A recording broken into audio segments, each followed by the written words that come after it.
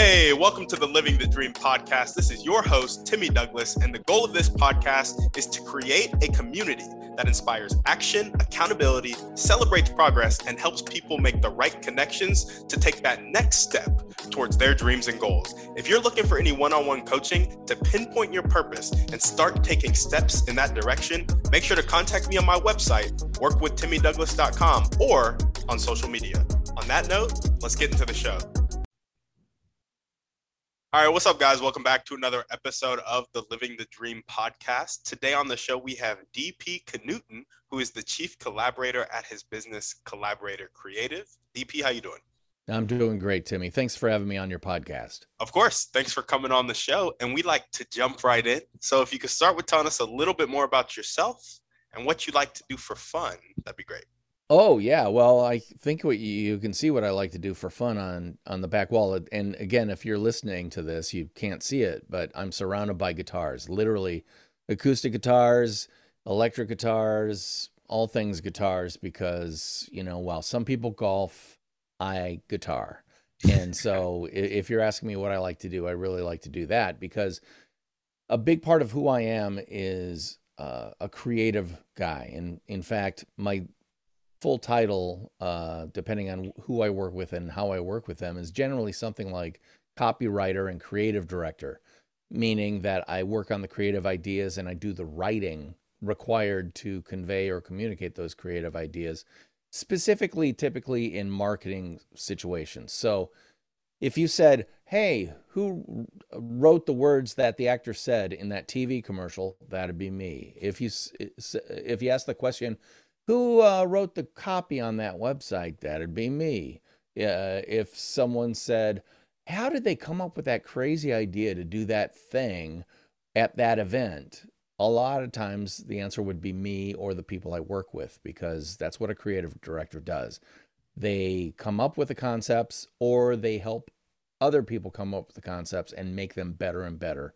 So that's kind of core to who I am as an individual, which is creative. I have to be creative. And, that implies a lot of things, not the least of which is you're not going to get a lot of spreadsheets from me. That's not what I do. I'm not an analyst. Doesn't mean I can't analyze. I'm not an accountant. That doesn't mean I can't do basic accounting. It's just that is not my first best destiny, if you know what I mean. Yeah, no, absolutely. I'm right there with you. So you love to write, you love to play music on the guitar, and for your occupation, it's kind of like a marketing copywriter and event creative director is what you said. So yes, you do the copy and you also handle events or planning stuff, or? Well, no, it's and this is a great example of how people need to work and understand their talents.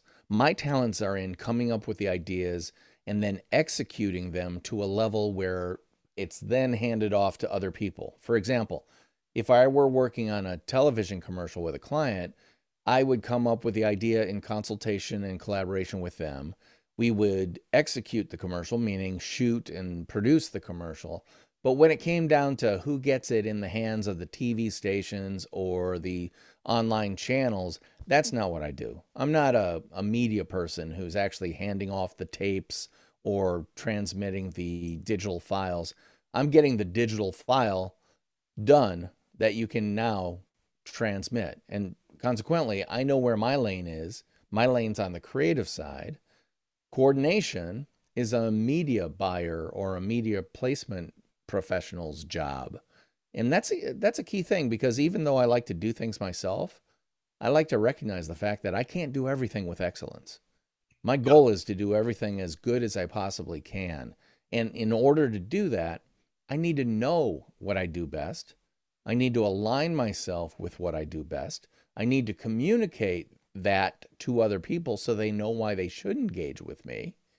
And then I need to do that as best as I can, because I can't be everywhere all the time. But where I am, I better be as good as I possibly can be, because that's the essence of creating a personal brand that people understand, they appreciate, and they want to engage with. I love that. Awesome. Well, I'm glad that you know yourself. There's a great book. I'm blanking on it now. The Big Leap. by Gay Hendricks. He talks about operating in your zone of genius. Yep. I feel like that's something you've honed in on, which is, I applaud you for it. Well, exactly. I mean, a lot of people haven't done the work to figure out where their zone of genius is, where their area of excellence is, and consequently, they're floating around in life, or they're hating their life because they're doing something that maybe they're not meant to be doing. And the key to what I help a lot of people out with when creating brands for their small business or themselves, their personal brand, which, by the way, if you have a company with less than 50 employees, it is a personal brand. You Yep. are the brand. You're the people who buy from you want you, not one of your other 50 people. They always want to know that you're behind everything. For sure. They need to understand that you are the DNA, if you will, for that 50-person company. So consequently, what is your DNA as an individual? What makes you different? What makes you preferred, or what attracted them in the first place? If you don't know that stuff, then you've got two hands tied behind your back. Yeah, absolutely. Know thyself. Well, awesome, DP. Let's jump into your motivation now. What gets you up and keeps you going every day? Creating stuff. I mean, coming up with ideas, taking difficult problems, breaking them down, simplifying them so that they can be communicated clearly. For instance, we've all lived the past couple of years through the plague years of COVID-19, right? And we have been communicated to numerous times in a lot of different ways, ineffectively or inconsistently, about masks on, masks off. Can you go inside? Can you not? Are you locked in your house? What? The communication's been all over the place for a number of reasons. And I'm not going to point fingers at anybody for doing anything incorrectly and stuff like that. And the fact is, information has to change as conditions change. But as those conditions change, the first job is to say why. Why are we changing? Here are the reasons why. Ding, ding, ding, ding, ding. You know, I don't know if you know the book by Simon Sinek, Start With Why, but he's all about that, which is, and believe me, I know this firsthand because I was a why kid. Meaning, as I was a little kid, my mom would tell me to do something. First word out of my mouth was why. Why?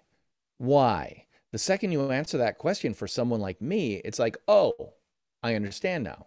For example, stop signs. Why do we have stop signs? So that people don't run into cars and kill people. Oh, that's a really good why. That's a really good reason to have a stop sign. And by the way, in the United States of America, for the most part, we obey stop signs because we understand that as a society. Anyone who's ever gone abroad is frankly amazed at how people blow through stop signs. And another why, just to put you in that mind, once people understand the why, they do the thing you're asking them to. For example, driving a car down the road, you hear a siren behind you. What do you do if you're driving that car? You pull over to the right lane, get as far off to the side as you can, because you're what? I'm letting the first responders through. Why? Someone might be dying. That person might be my wife or my grandmother or someone I care about. The why has been communicated effectively. And again, people from other countries around the world are amazed when they're in a car being driven by an American, because even if we were driving abroad, we'd pull over to the right to let the first responders through. Most countries don't, because they don't understand or care about the why. When you communicate your why, like why should I hire you to do X, Y, or Z for me? If I communicate that why, then people go, oh, okay, let's talk more. Then they can say things like, how much does it cost? How fast can you do it? Stuff like that. But it has to start with the why. Why should I even think about hiring you for whatever you happen to do with excellence? And if so, do you see what I'm saying? Yep. First, you got to know what your excellence is, your zone of excellence. But then you've got to communicate the why part of that. so that people understand, why should you go to me? Because I'm excellent, and here's the proof points.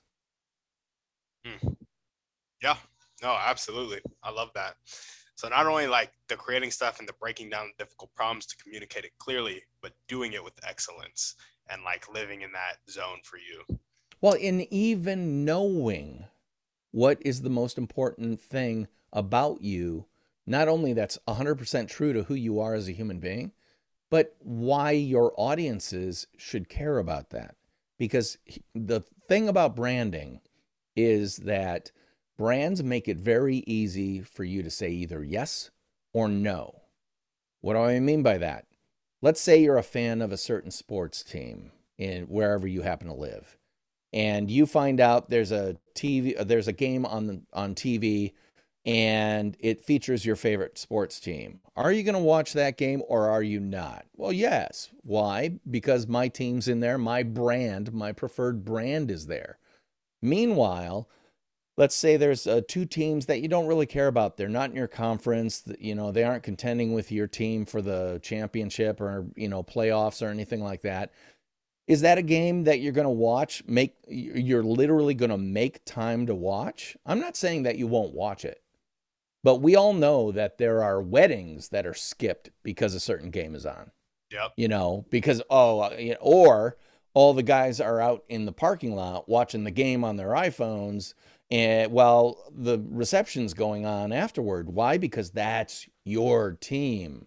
If it's not your team, you don't care as much. You might want to watch the game because it's a game, but it doesn't mean anything to you.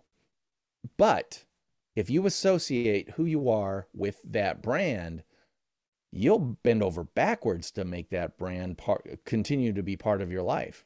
Witness anybody who's ever followed a losing team. Yeah, no, absolutely. Wow, I like the idea of associating yourself with a brand because that really is what people are doing. And you look at like Apple like carved out their own little piece of the market and just blew up because people resonated with them so much is what Yeah. I have heard somebody talk about Steve Jobs doing. And so I'm right there with you. Well, and Steve Jobs, and by the way, I'm a huge Apple fan, so much so, full disclosure, I own Apple stock. I mean, literally, love the company, love everything they do, although they don't do everything perfectly. Hmm. Nobody ever does, but they're at least working toward perfect, which I truly appreciate. But here's the thing, Steve Jobs, even back in the day, he understood he could not do everything. And if you know enough about Apple, you got Steve Wozniak and Steve Jobs in a Palo Alto garage coming out with the Apple One and then the Apple II. And what do? They target and they start creating opportunities and programs to get Apple IIs in schools. Why?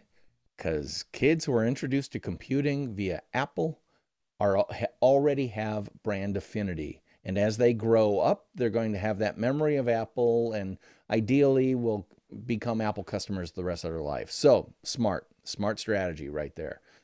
But what happened was Apple came on some hard times, so much so that the board of directors of Apple kicked Steve Jobs out of Apple. They said, "We don't need you, Steve Jobs." And they brought in John Scully, who was a C-level executive from Pepsi.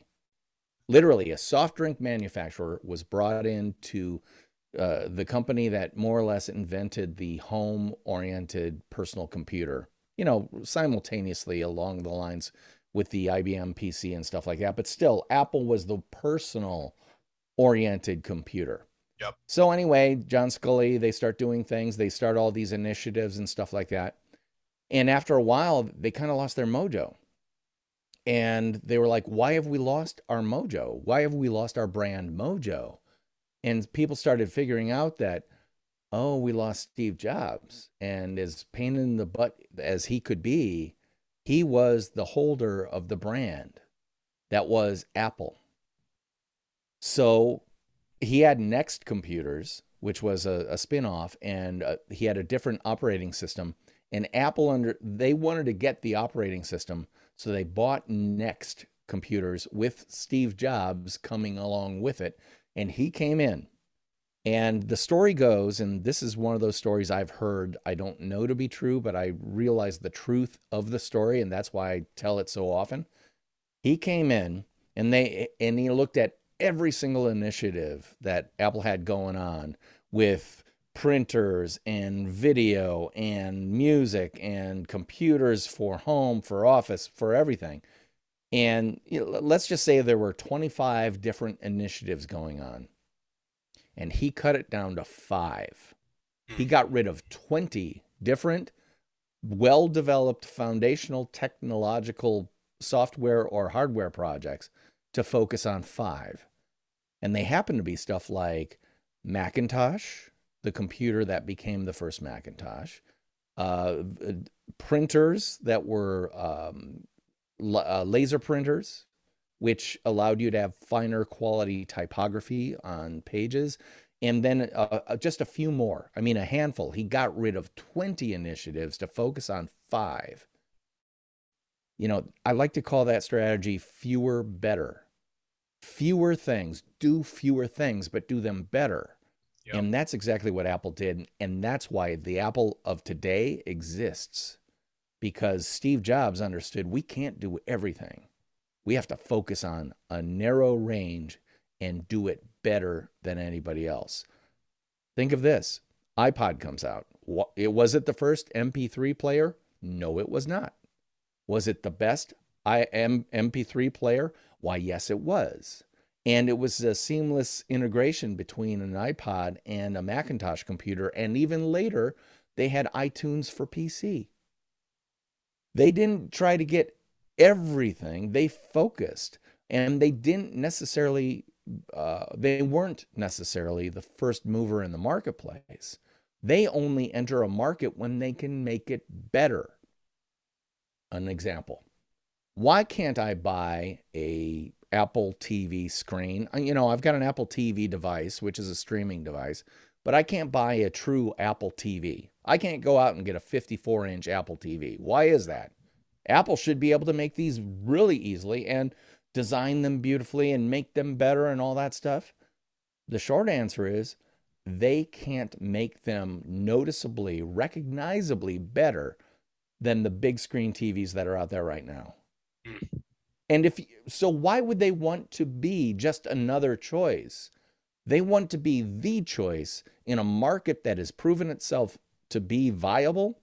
MP3 players were not viable for the first several years they were out. Once that market was proven to be viable, boom, they come out with the iPod and they own the marketplace. Then, and this is Steve Jobs, remember, fewer better? Steve Jobs kills a huge segment of his company's inventory by getting rid of iPods in favor of something called the iPhone. And if you remember how he introduced it, which if you want to see a master presenter and storyteller and simplifier, go watch the release of the first iPhone keynote that Steve Jobs did years ago. You can find it on YouTube at any time and watch what he does. He literally talks, he's not talking about iPhone. He says, we have a new product, or we have some new things. We have a internet communicator, what was it? It was a phone, a music player, and an internet communicator. And everyone's like, oh, that's cool. And then you find out he's not talking about 3 different products. He's talking about one, the iPhone. And it blew people's minds. All of a sudden, the $600 or I think it might have been $600, $800 when it was released. Everyone, including myself, I bought an iPhone, the first version. Why? In my head, I said, okay, I need a phone. That's about $100. I need a new iPod. That's about $100. And then this internet communicator thing, I could do computing on my wherever I am on my phone. That's worth something. So all of a sudden, I'm not feeling like I'm getting ripped off. I'm getting delighted by the possibility that someday I'll be able to do my entire job off my phone. And the reality is we've reached that stage right now. If forced to, could I do 90% of what I have to do every day for my job on my iPhone? Yes, I could. Yeah. And that's mind blowing. But that happened because Steve Jobs said, we can't do everything. We need to focus. And then when we focus on proven markets that we know exist and we can enter with a better product, a recognizably better product. And that to me is brilliance. Yeah. No. Couldn't have said it better myself. Well, awesome, DP. Let's go ahead and jump into your dreams and goals now. Tell us about your vision for your company and your life. Well, my company and my life, there's no difference. I mean, as you can see, I've got a little bit of salt and pepper on my face here, which is mostly salt in my beard. I'm in what I like to call my Yoda years, which is when I was a young guy like you, Timmy, I was out there flying my X-Wing across the universe and I was swinging my lightsaber and I was fighting the bad guys right, left, and I was a good guy and all that stuff. Well, you get to the latter part of your career, your professional career, and you realize that you have more Yoda-like wisdom than you do youthful lightsaber swinging energy. Mm-hmm. So I'm leaning heavily into what I like to call my Yoda years. These are the years where I've got a lot to say, I've got a lot to share, and I want to share it. So consequently, I may be a green guy in my swamp on Dagobah. And by the way, sorry if you're not a Star Wars fan and don't know what I'm talking about. Let's just say I'm talking Star Wars lingo. But anyway, so I'm a little green guy on Dagobah. I invite people to come to Dagobah and to learn how to become the master Jedi they want to become in their careers. So that happens to coincide with a concept that I think I would like to especially share with with a young guy like you, Timmy. And that is right now, you're not thinking about this, but I'm telling you, like your dad, you should be thinking about this, which is eventually you're going to reach your X years. What are your X years? Well, you've been working in whatever you do for quite a while. You are obviously experienced. You're excellent at what you do because you've done it for so long. You're expensive, meaning you've climbed the ladder and as people recognize what you do and your area of excellence and all that. But unfortunately, if you don't own the company, if your name is not on the door, you don't own it. It's not yours. And you may be expendable. If you are a commodity, meaning in my case, a commodity copywriter, I am just like every other copywriter out there. I am a word arranger that puts words and concepts in sentences so that people can understand them. I'm no better than any other copywriter.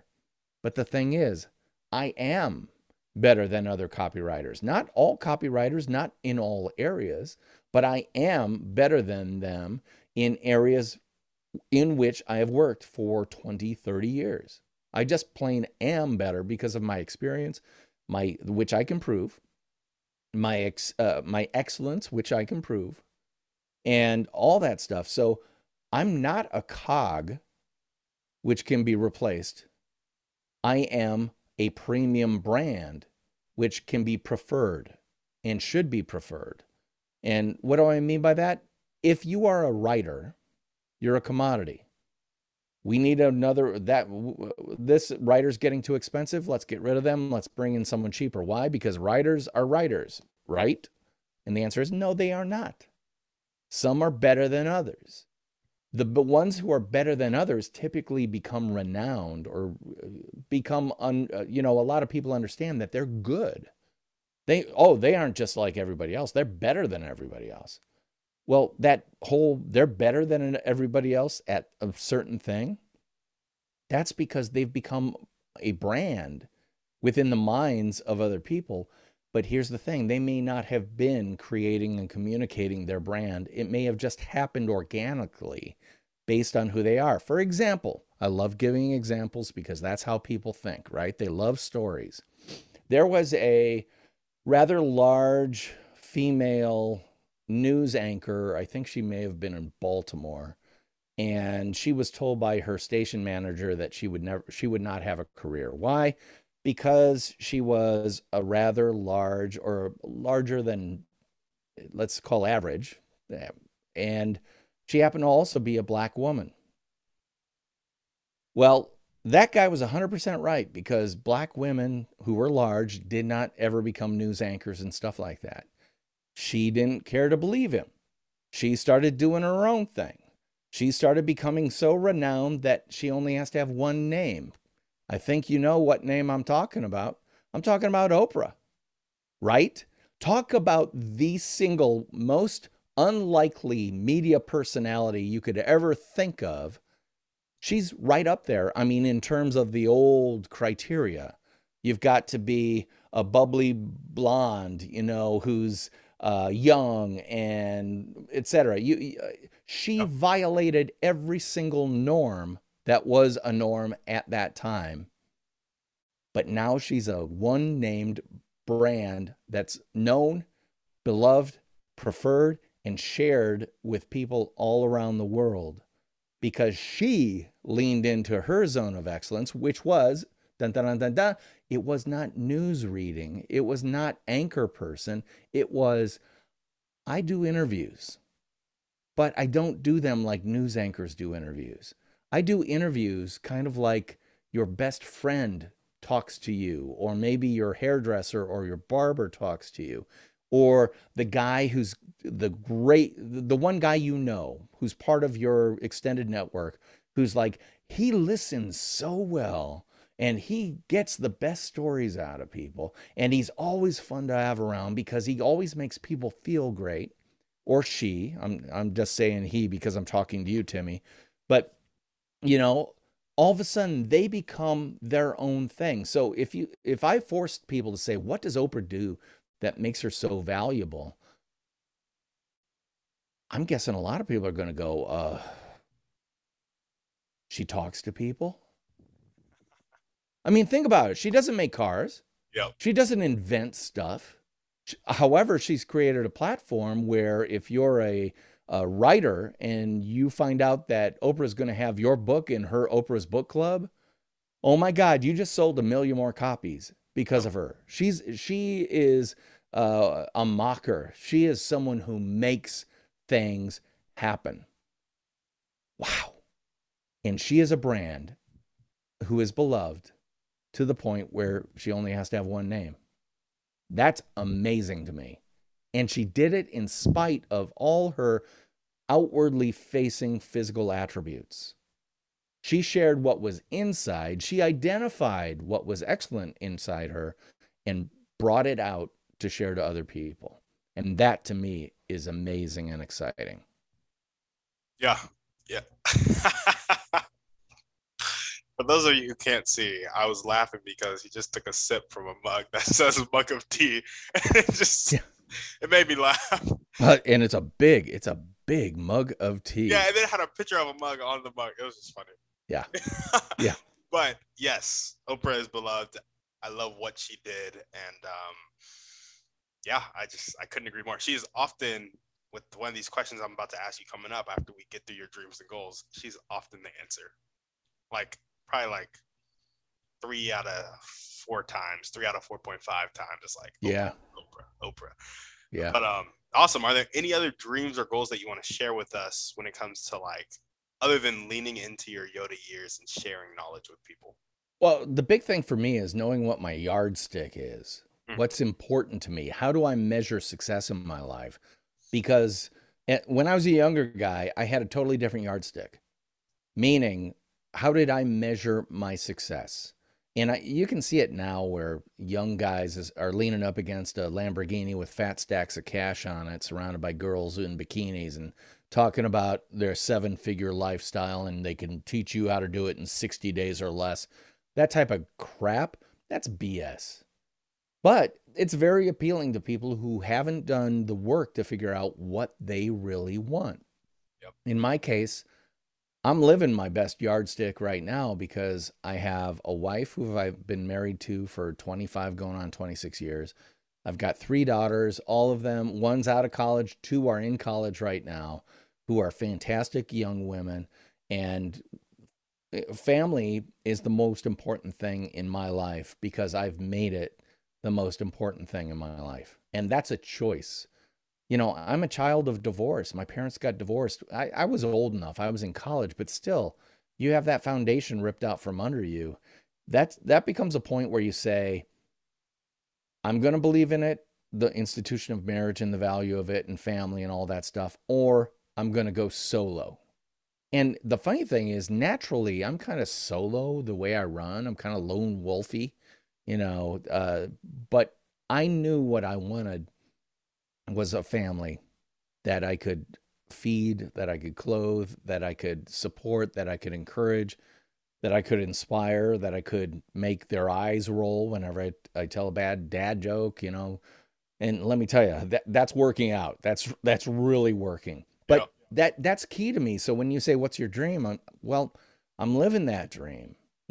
My family is getting to the point now where it's not like I can die. It's over now. There's still plenty to do. There's an entire next act for our family, and I am delighted to say that I'm going to be here to see it. Yeah. And that to me, that's what I'm most interested in. Yeah. No, I love that. I love the whole measuring stick because even for myself, I'm really big on living your dream, obviously, considering my podcast. And Right. I have big dreams, big ambitions of really impacting people and raising that family well and being able to have close, intimate friendships. And it's like being 22, the stuff I'm forced to focus on as a young entrepreneur is like right now, all my goals, like I have my 90-day goals, it's all like driving revenue. Yeah. So I'm like, I imagine as I get more established, like my yardstick's going to change as well. So I like Well, how, and there's a concept that I learned from Scott Galloway. He's a professor of marketing at Stern School of Business at NYU, and he's also pretty well known now. He just lost his show on CNN Plus because CNN Plus is shutting down. But write down his name and pay attention to what he's doing because this guy he's smart, he's funny, he's a little bit more than a little bit arrogant, but he's also self-aware. But he was the one who introduced me to this idea of flywheel. Do you know what a flywheel is? I do It not. Okay, it's a picture in the old days of steam and stuff like that. You had to get the flywheel going to get the thing moving. So it's this big, heavy wheel. It has a lot of mass on part of the wheel. And so you have to work really hard to get the thing to rotate. And the more you push on that thing, it goes a little bit faster. And because it has mass, it starts moving faster and faster and faster so that all of a sudden you don't have to add energy to it. You just have to every once in a while just give it a little bit of a slap to inject a little bit more motion to it, but it starts rolling. So right now in your career, your flywheel is at either dead stop or barely moving because you're young. I mean, let's face it, there's no crime with being young, but it's a pain in the butt because you got to do everything twice as hard because you got to learn how to do it and all that stuff. And you don't know what you don't know until you find out you don't know it. Then you have to learn it, and it can be very, very tough. But what you're doing right now, Timmy, is you're getting your flywheel going. And if you aren't seeing immediate success, I don't want to say that's okay because that can hurt or that can be very difficult when it comes to, being able to live. Yep. But the fact is, nobody's flywheel was started out at 600 miles an hour, except for those people who inherit money. I'm not one of those people. Yeah. It took me at least 10 years to get my flywheel going at a decent speed, and then another 10 years to really make it cook. And even now, I look at a lot of the activity I'm doing in different areas. It's like starting a different flywheel at zero speed, at 0 miles per hour. For example, let me give an example of a flywheel that I'm trying to get moving slowly, get going. I do a lot of presentations, and I started really trying to lean into the speaking side of my business, in front of associations and you know Hmm. all sorts of events and things like that. And I paid events. It's not the, hey, will you come speak to our group for free? Yeah, you have to do a lot of that free stuff to get that flywheel going. But eventually you want to be able to say, yeah, um, I for your size group, I want to. You'll have to give me a check for $5,000. Yep. And it's like $5,000. That's a lot of money until you realize Tony Robbins, you can't get him to get on a plane for less than Yep. $100,000. And even that plane, you know, whatever. How did he get there to a place where he could command whatever he commands for whatever he does? And the answer is he's doing what he did, what you're doing now. He had, my understanding is he had a bunch of motivational tapes he did in the back of his car, and he would go to any place that would have him, and he would speak, and he'd give out a whole bunch of them for free to get the flywheel going until people started buying, and then people started having real success attributed to him, et cetera, et cetera. Tony Robbins was not an overnight success unless you consider 10 years of overnights success. Yeah. You know, so um, I'm just going to leave that there to say that you are at the early flywheel stage of what you've got going on. And that's why you have to focus on 90-day things you want to get done, revenue oriented. Dude, you got to eat. Yep. Oh yeah. You know, so, but at the same time, and one of the things I like about you doing this podcast is you're already leaning into what you may or may not know is a zone or an area of excellence for yourself, which is, and it may not be interviewing. Maybe it's curiosity that is your zone of excellence that you, or a key part of who you are as an individual. You're leaning into the softer side of stuff. You know, if the hard side is revenue, the softer side is, who am I going to be? Why do people want to engage with me? By having a podcast like this, you are doing the best thing any personal brand can do, which is demonstrate. You are demonstrating who you are, what you do and care about, and how you do it, and thereby showing your audience why you have some value to them. Not all of them. Some of them don't care. Great. You don't have to waste any time on people who don't care. That's the thing. When you're starting out, you think you got to be a Swiss Army knife, right? You got to be a knife and a corkscrew and a toothpick. Well, here's the thing. A Swiss Army knife is a crappy knife. It's a crappy corkscrew, and it's an unsanitary toothpick. Yep. Don't be a Swiss Army knife. Be a scalpel. Be a purpose-built tool. By the way, you can go to any store and get a $50 everything on it Swiss Army knife. But if you want to buy a medical grade scalpel, it's going to cost you significantly more. Why? Because it's built for one thing to a very fine edge of excellence. So again, getting started, a lot of flywheel pushing, but it's going and you're demonstrating. That's the key. You are demonstrating who you are, what you do, how you do it, and allowing the audience to figure out what your value is to them. And anyone who listens to more than one of your podcast episodes is already well on their way to becoming a part of your universe. Yeah. I appreciate that. I appreciate that. Thanks. Well, awesome. Are there any other dreams or goals that you want to chat about before we move forward? I don't think so. I mean, everything I do is based on the stuff we've talked about. Yeah. So my dreams and goals, well, let me put it this way.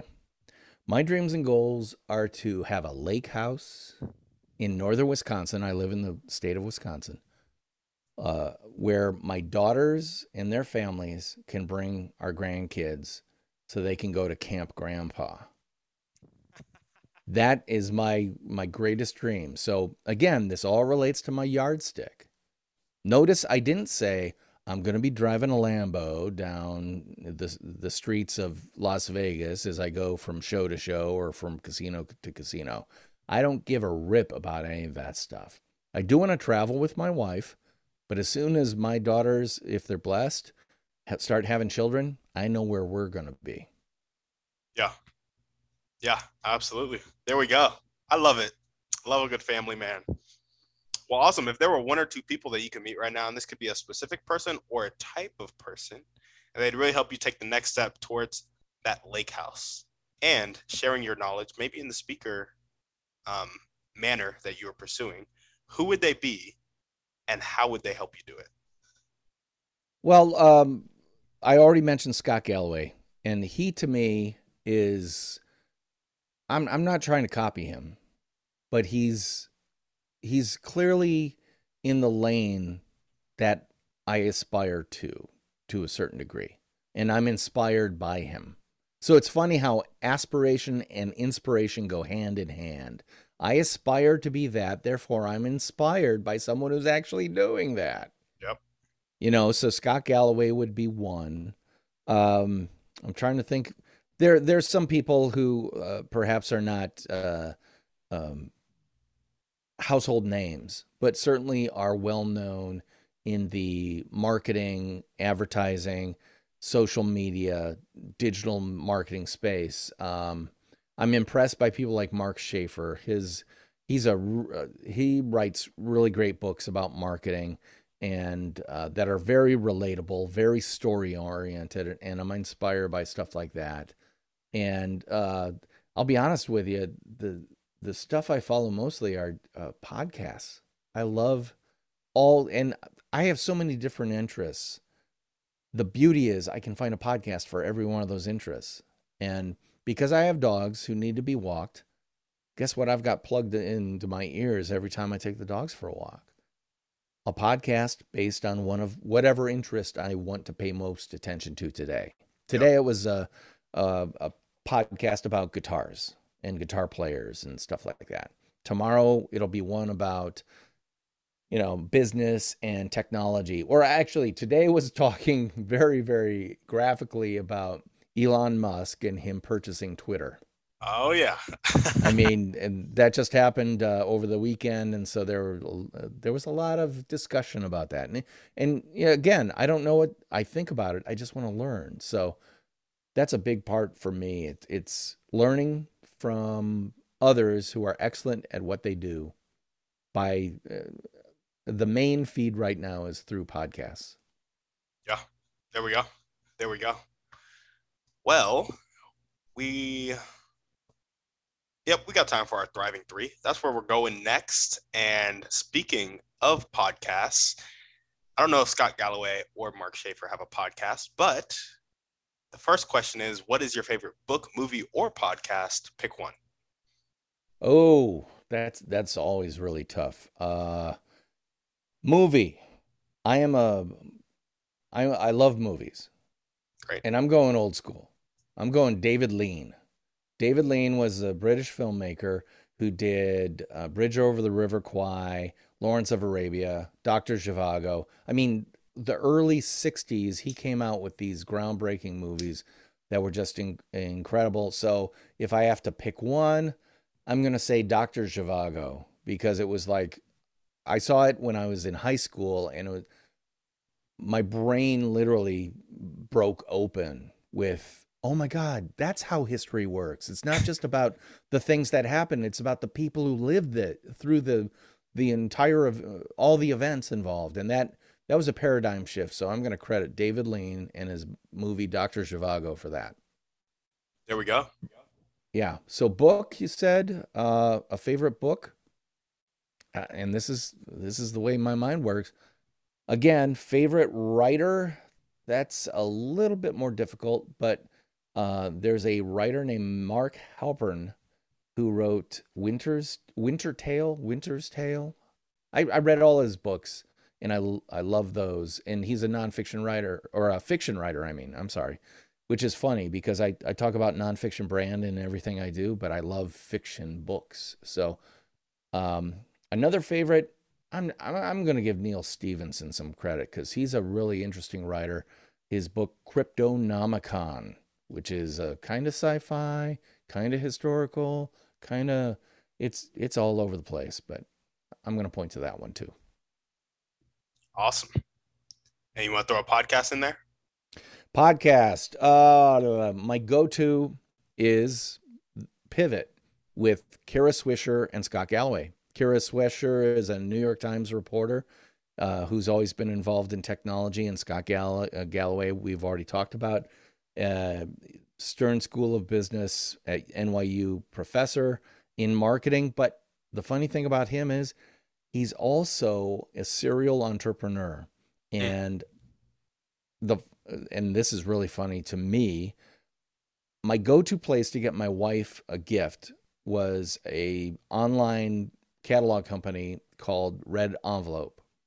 Scott Galloway was the founder and CEO of Red Envelope. One of, I think he says he has started 9 businesses, 2 big successes, 3 okay, and then the rest were failures. And he is who he is because of the failures, the moderate successes, and the successes.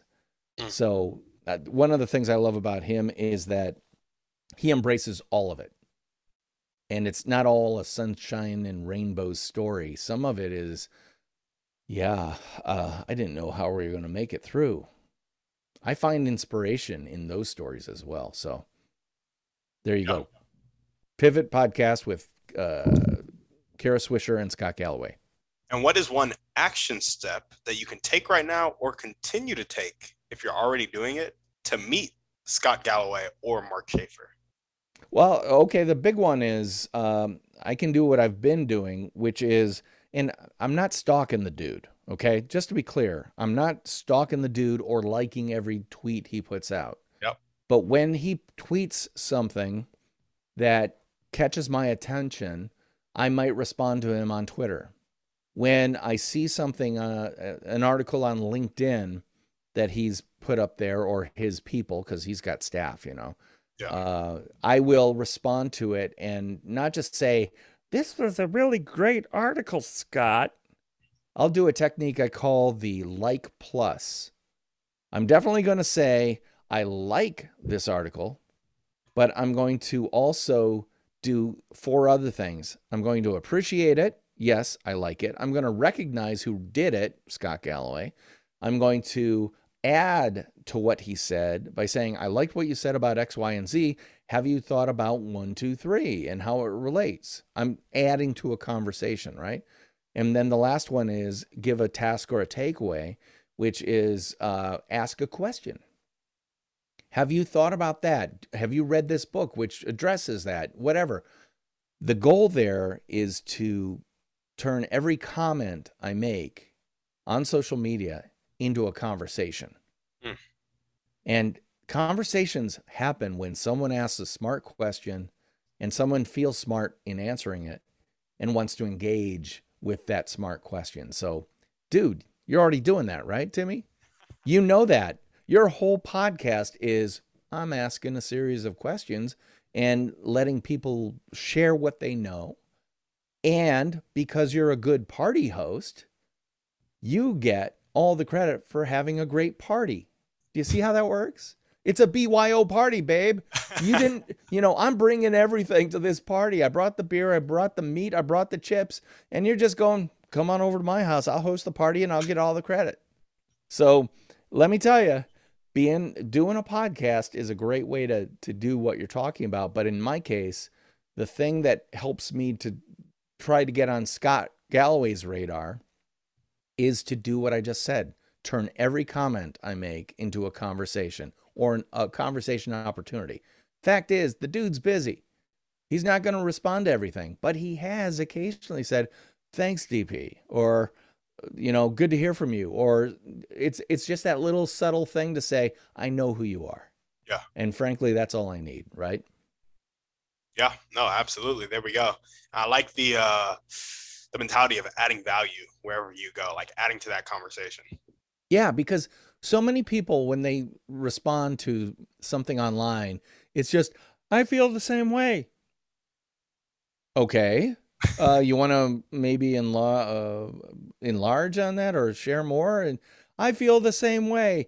This happened to me. This is how I dealt with it. Here's a resource I think you should know about and your audience might want to learn more about. Have you ever heard of this book? Question mark. Yep.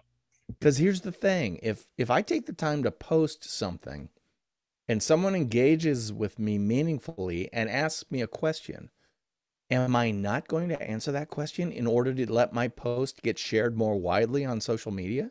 Yeah, you Of absolutely. course I am. Yep. It's like social media 101 right there. Yep. Yep. Awesome. Well, DP, we got one last question for you.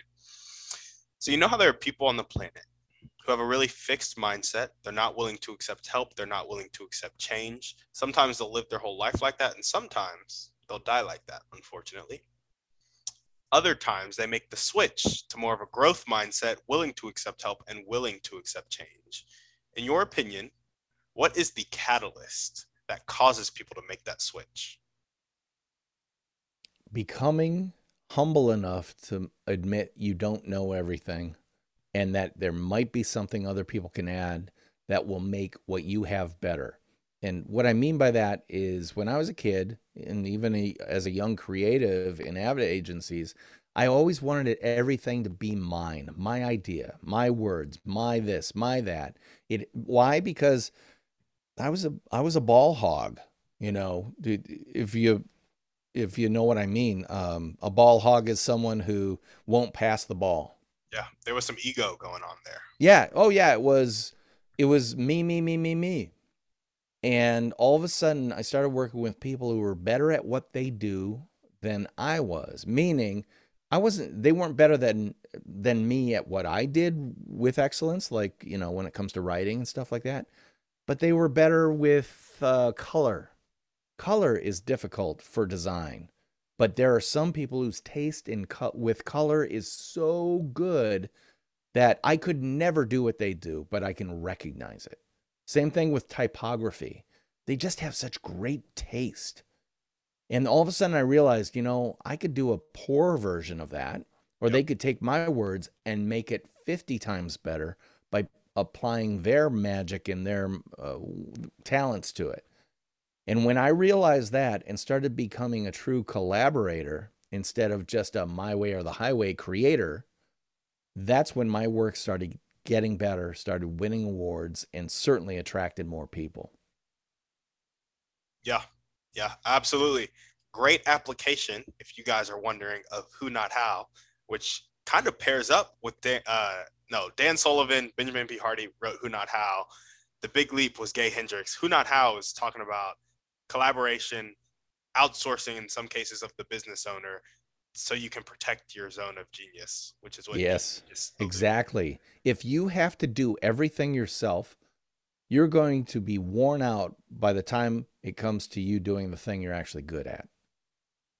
Yep. Yep. DB, tell me what you think about this. Because I've solo entrepreneur right now. I've been trying to just get that wheel spinning like we were talking about earlier. But I've noticed after reading Who Not How, the only time I've really had any type of success or consistency in my life was when I applied Who Not How. So for example, with my podcast, I hired a virtual assistant. She helps me like do all the posting and all the social media stuff. And I was not willing to do that. Like I was like, that's the only reason I'm not gonna do this podcast. One, editing, two, social media. So I chose not to edit until I can outsource it because it pulls in revenue. And B, I was gonna outsource social media. Successful podcast. Recently, doing some real estate wholesaling, I learned about it in college and I wasn't doing it because of money, right?